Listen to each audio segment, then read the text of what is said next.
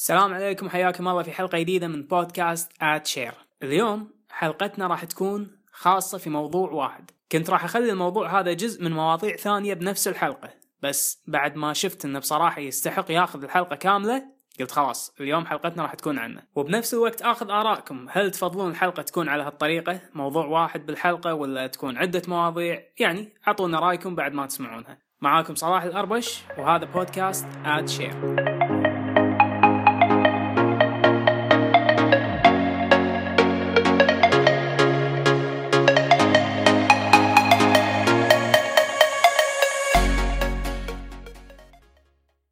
الرياضة على مر الزمن صنعت أبطال وشخصيات تاريخية ما حد كان يتوقع أنه يشوف مثلهم بحياته. أبطال أبدعوا في رياضتهم إلى أن خلوا العالم كله يشجعهم ويتمنى الفوز لهم، خلوا الناس تبي تقلدهم ويحلمون أنه يكونوا مكانهم أو في يوم من الأيام يوصلون لإنجازاتهم. هالأبطال ما تضيع بينهم وبين منافسينهم في نفس الرياضة لأنهم امتلكوا هذه اللعبة. في الملاكمة مثلا عندنا محمد علي كلاي، في كرة القدم عندنا بيليه، في السباحة مايكل فيلبس، حتى الفورمولا 1 واللي يمكن متابعينها مو بعدد متابعين الكرة والملاكمة، لكن كلنا نعرف الاسم المشهور لهذه الرياضة وهو مايكل شوماخر. معرفتنا لهذه الشخصيات مو بالضرورة لأن احنا كلنا نتابع الرياضة، ولكن صيت إنجازاتهم كان قوي لدرجة انتشار أسمائهم في شتى المجالات والدول بالعالم كله. انزين، على هالأساس إذا ذكرت لكم رياضة كرة السلة، شنو الاسم اللي راح يجي على بالكم؟ كوبي براينت، ليبرون جيمس، كريم عبد الجبار، ماجيك جونسون، شاكيل أونيل؟ منو؟ ولا واحد من هذيل. الاسم اللي خطر على بالك هو نفس الاسم اللي راح يخطر على بال كل شخص بالعالم يعرف لعبة كرة السلة، الأسطورة ما غيره مايكل جوردن.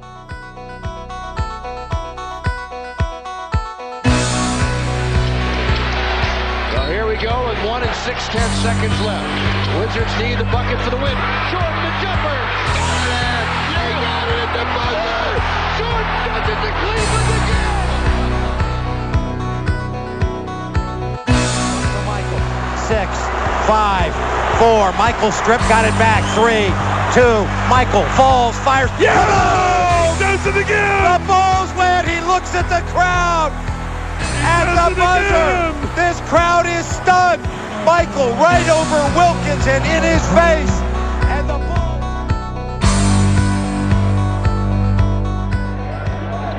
Tony works left around a McCormick screen. Here's Jordan stealing the ball. Michael Jordan on the drive. Jammed it.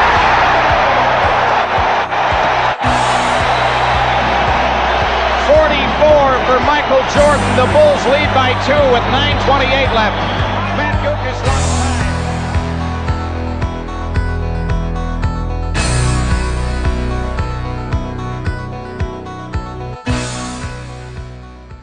سهل جدا انك تجاوب على سؤال مثل منو اشهر لاعب كرة سلة بالعالم، منو افضل لاعب كرة سلة بالعالم، اكيد راح تقول له جوردن.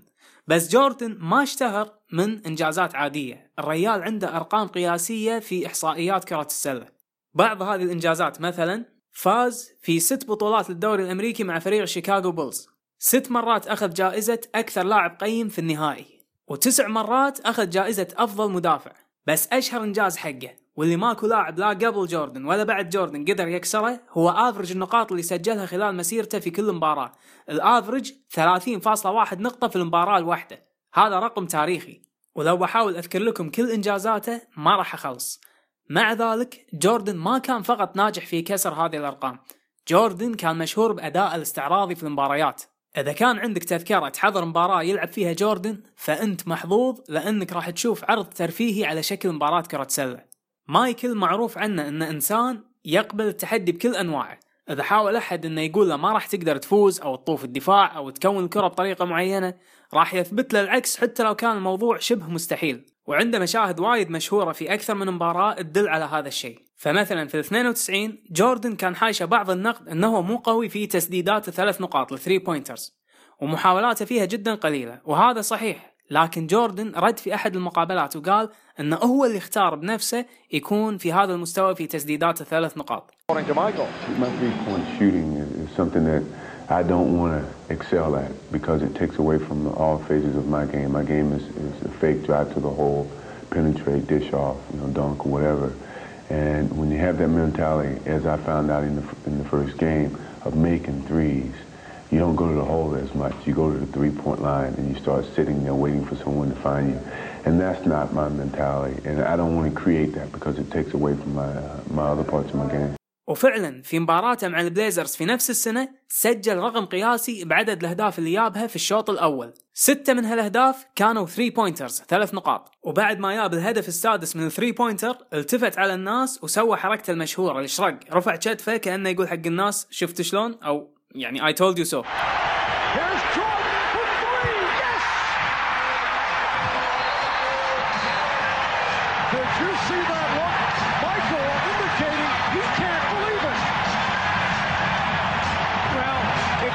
ويقصد طبعا انه قال لهم اذا يبي يكون قوي في تسديدات ال3 نقاط راح يكون قوي فيها، وفعلا اثبت جدارته وفي اول 24 دقيقة من الشوط.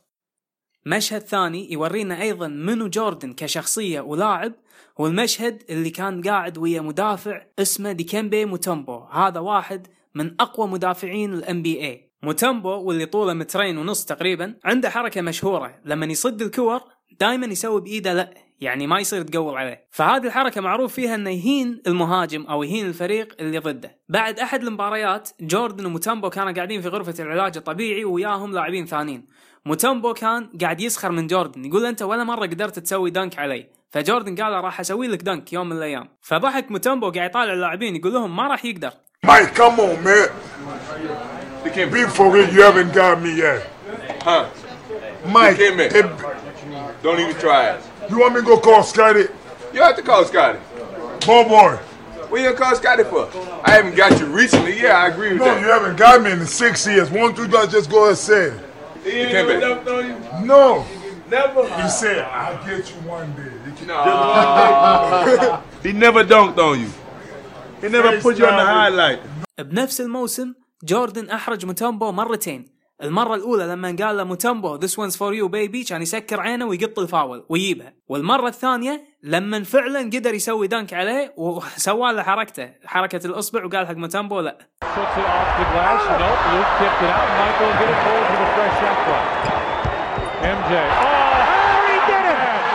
Michael shakes the finger, but he finally got his dunk on Mount Mutombo. فهذا كان جوردن، هذه كانت شخصيته، هذه كانت نجوميته، كذي الناس عرفته وحبته والكل كان يقول فعلا ان هذا نجم مو عادي.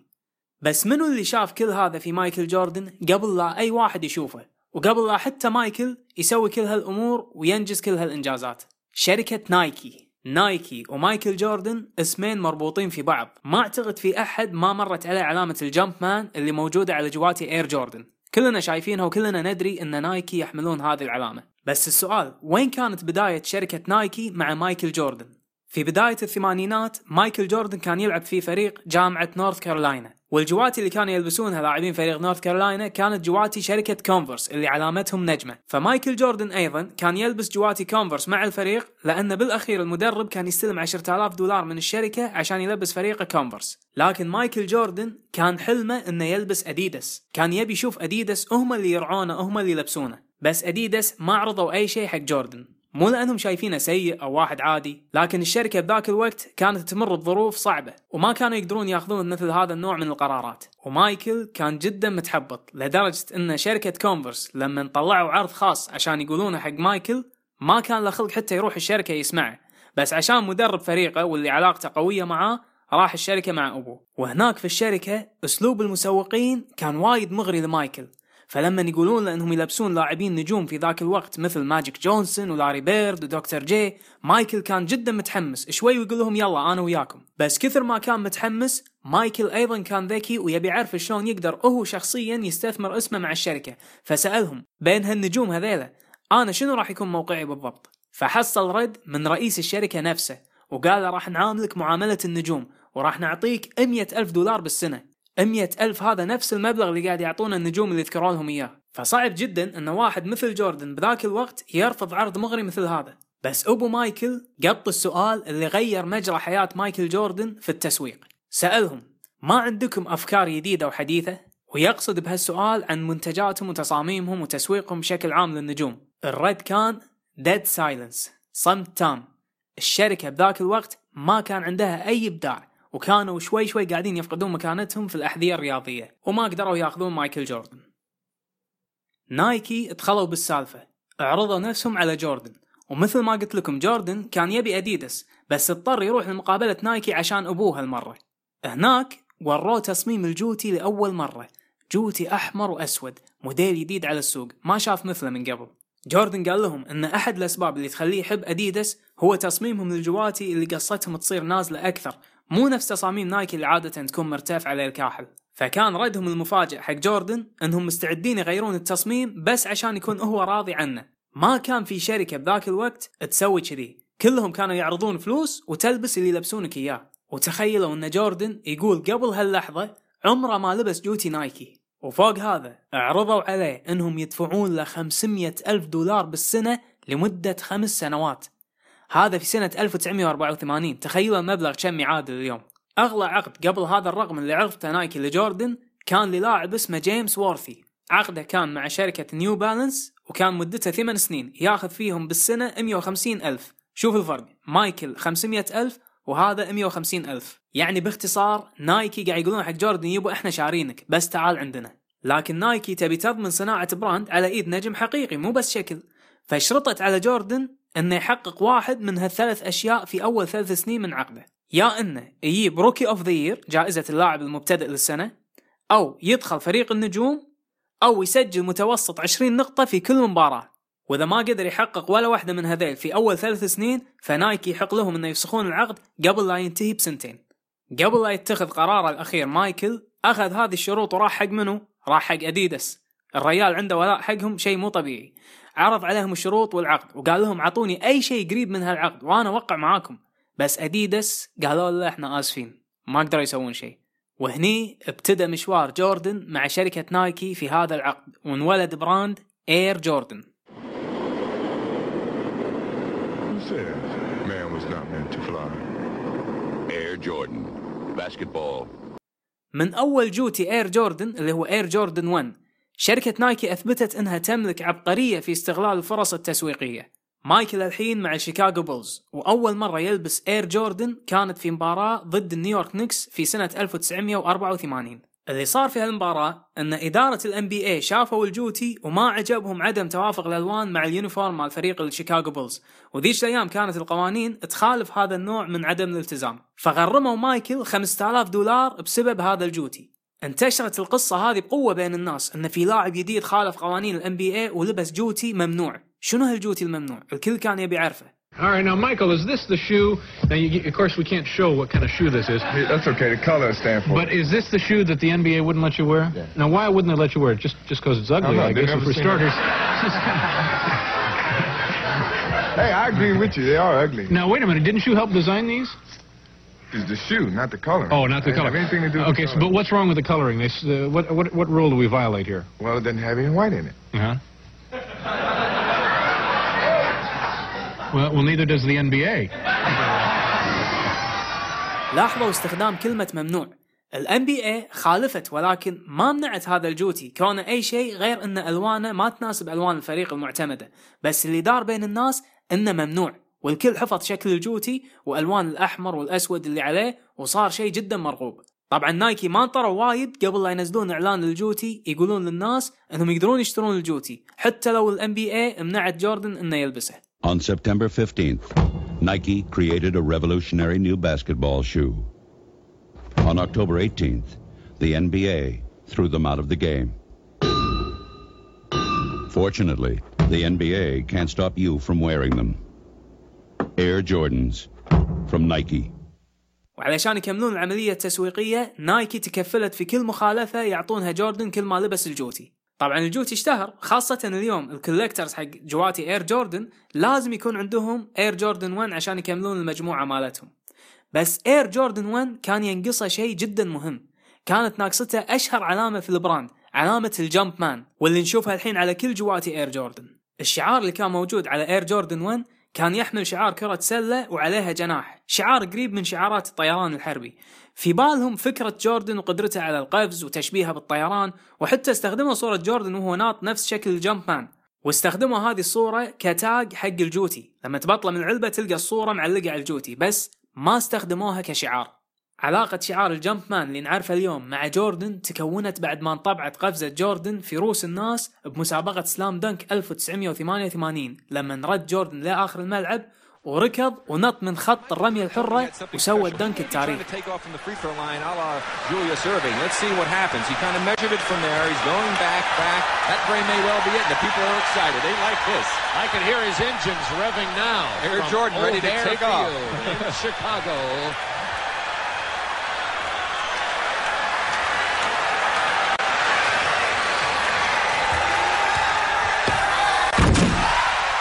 Got to be a 50 by. He took off just a little inside that free throw line, one hand and double clutch it. Magic Johnson gives him a nice 5 underneath the basket as he got out of the way. Let's watch this one again. This deserves a second. وصار أول واحد بتاريخ ال NBA يفوز بالسلام دنك مرتين على التوالي. وأول مرة شفنا فيها الشعار ينطبع على جواتي الإير جوردن كانت على جوتي إير جوردن 3. وكان المصمم المبدع اللي فتح الباب للتصاميم الحديثة في الإير جوردن هو تينكر هاتفيلد، واللي طور حتى من تقنية الجوتي عشان يناسب متطلبات جوردن.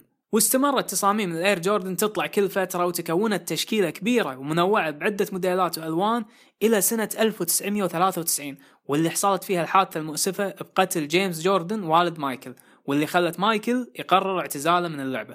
This is my choice and I've always wanted to make it my choice and it's a choice that I chose to live with and certainly it goes without some reservations a little bit because I'm gonna miss the game, I'm gonna miss the opportunities of. الخبر هذا أحزن الكثير أكيد، بس منو أكثر من نايكي ممكن يكون خسران من هذا الاعتزال؟ حتى لو ما راح يخسرون ماديا، ولكن من وين راح يلقون أسطورة نفس مايكل ما نشوف مثله إلا بالعمر مرة يمكن. وفوق هذا الرجل هو اللي صنع لهم براند إير جوردن. بعدها بفترة جوردن فاجأ العالم وقرر انه يرجع ويلعب بالNBA، وكانت كلمته المشهورة اللي انتشرت في المجلات والصحف هي I'm back. كانت هذه بس الكلمتين اللي دزهم حق نادي البولز عشان يقول لهم انه راد يبي يلعب وياهم. وفي اول مباراة يلعبها شنو كان لابس؟ كان لابس الإير جوردن الجديد إير جوردن 11.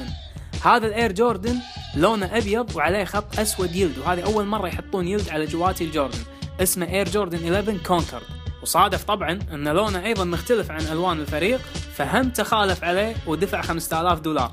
وكان في موديلين ثانيين للإير جوردن 11 وكلهم انلبسوا في أقوى موسم لمايكل جوردن والشيكاغو بولز، وهو موسم 95 وال96.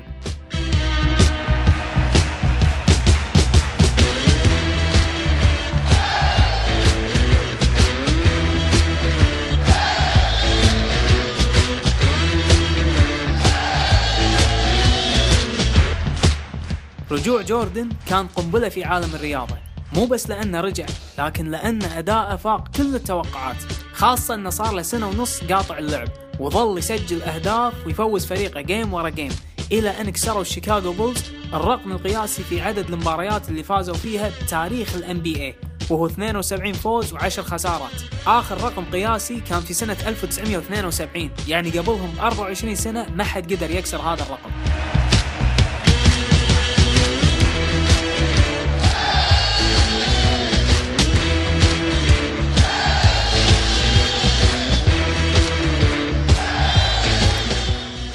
تخيلوا كل هالإنجازات والبطولة التاريخية ترتبط بالإير جوردن 11. تتوقعون إيش بيصير في الناس لما نزلوا الريترو إديشن؟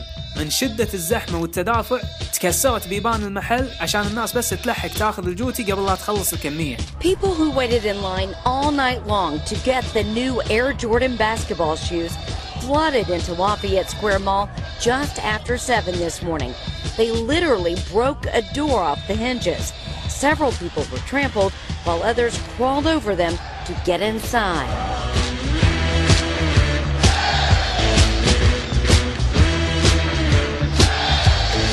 بس مثل ما قلت لكم كان في 3 موديلات للإير جوردن 11 واللي نلبسوا في أقوى موسم للNBA والبولز. الأول الكونكورد الأبيض، الثاني البريدز اللي هو البلاك أند ريد، وهذا اللي كان لابسه جوردن في اللحظة التاريخية لما طاح على الكاس وقام يبكي في النهائي. بس الثالث لونه أسود وعليه علامة الجمب مان بالأزرق على جنب. هذا إلى اليوم الأغلبية يقولون إنه أفضل إير جوردن 11. تدرون ليش؟ Everybody get up, it's time to slam now. We got the real jam going down. Welcome to the Space Jam. Here's your chance, do your dance at the Space Jam. Alright. هذا الجوتي اللي لبسه مايكل جوردن في مباراته مع فريق اللوني تونز ضد فريق المونسترز في أشهر فيلم بالتسعينات وهو فيلم سبيس جام، وصار اسم الجوتي اير جوردن 11 سبيس جام.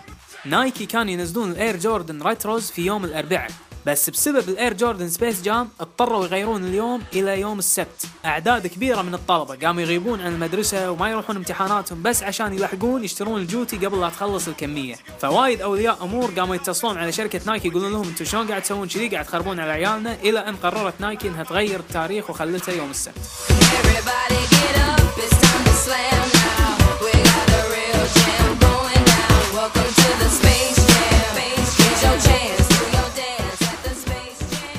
آخر مرة نايكي نزلت جوتي سبيس جام كانت في 2009، وأخيراً بعد طول غياب نايكي نزلت إعلان عن السبيس جام ريترو لسنة 2016 احتفالاً بالذكرى ال20 لفيلم سبيس جام. In breaking news, the original super team is back. Forget the Def lineup. This is the Apocalypse lineup. They're fouling everybody. They just want to watch the game burn. The league is theirs. Your court is theirs. It's theirs. The whole game is theirs. Can't anybody stop these guys? هل راح تنتهي الكميات مثل ما كان يصير قبل؟ يمكن ويمكن لا، بس اللي عندهم ذكريات لذاك الزمن الجميل ما راح يطوفون هذه الفرصة.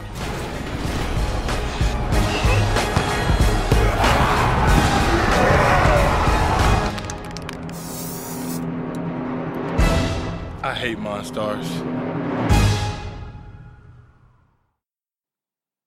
هذا كان موضوعنا حق حلقتنا اليوم، أتمنى أنكم استمتعتوا معانا، ومثل كل مرة راح أنزل لكم كل الأشياء اللي تكلمت عنها في تويتر سواء لينك أو فيديو. وإذا عجبتكم طريقة الحلقة اليوم أنها تتكون من موضوع واحد، يا ريت تعطوني خبر في تويتر أو الانستغرام، وهم إذا ما عجبتكم جميع التعليقات مرحب فيها.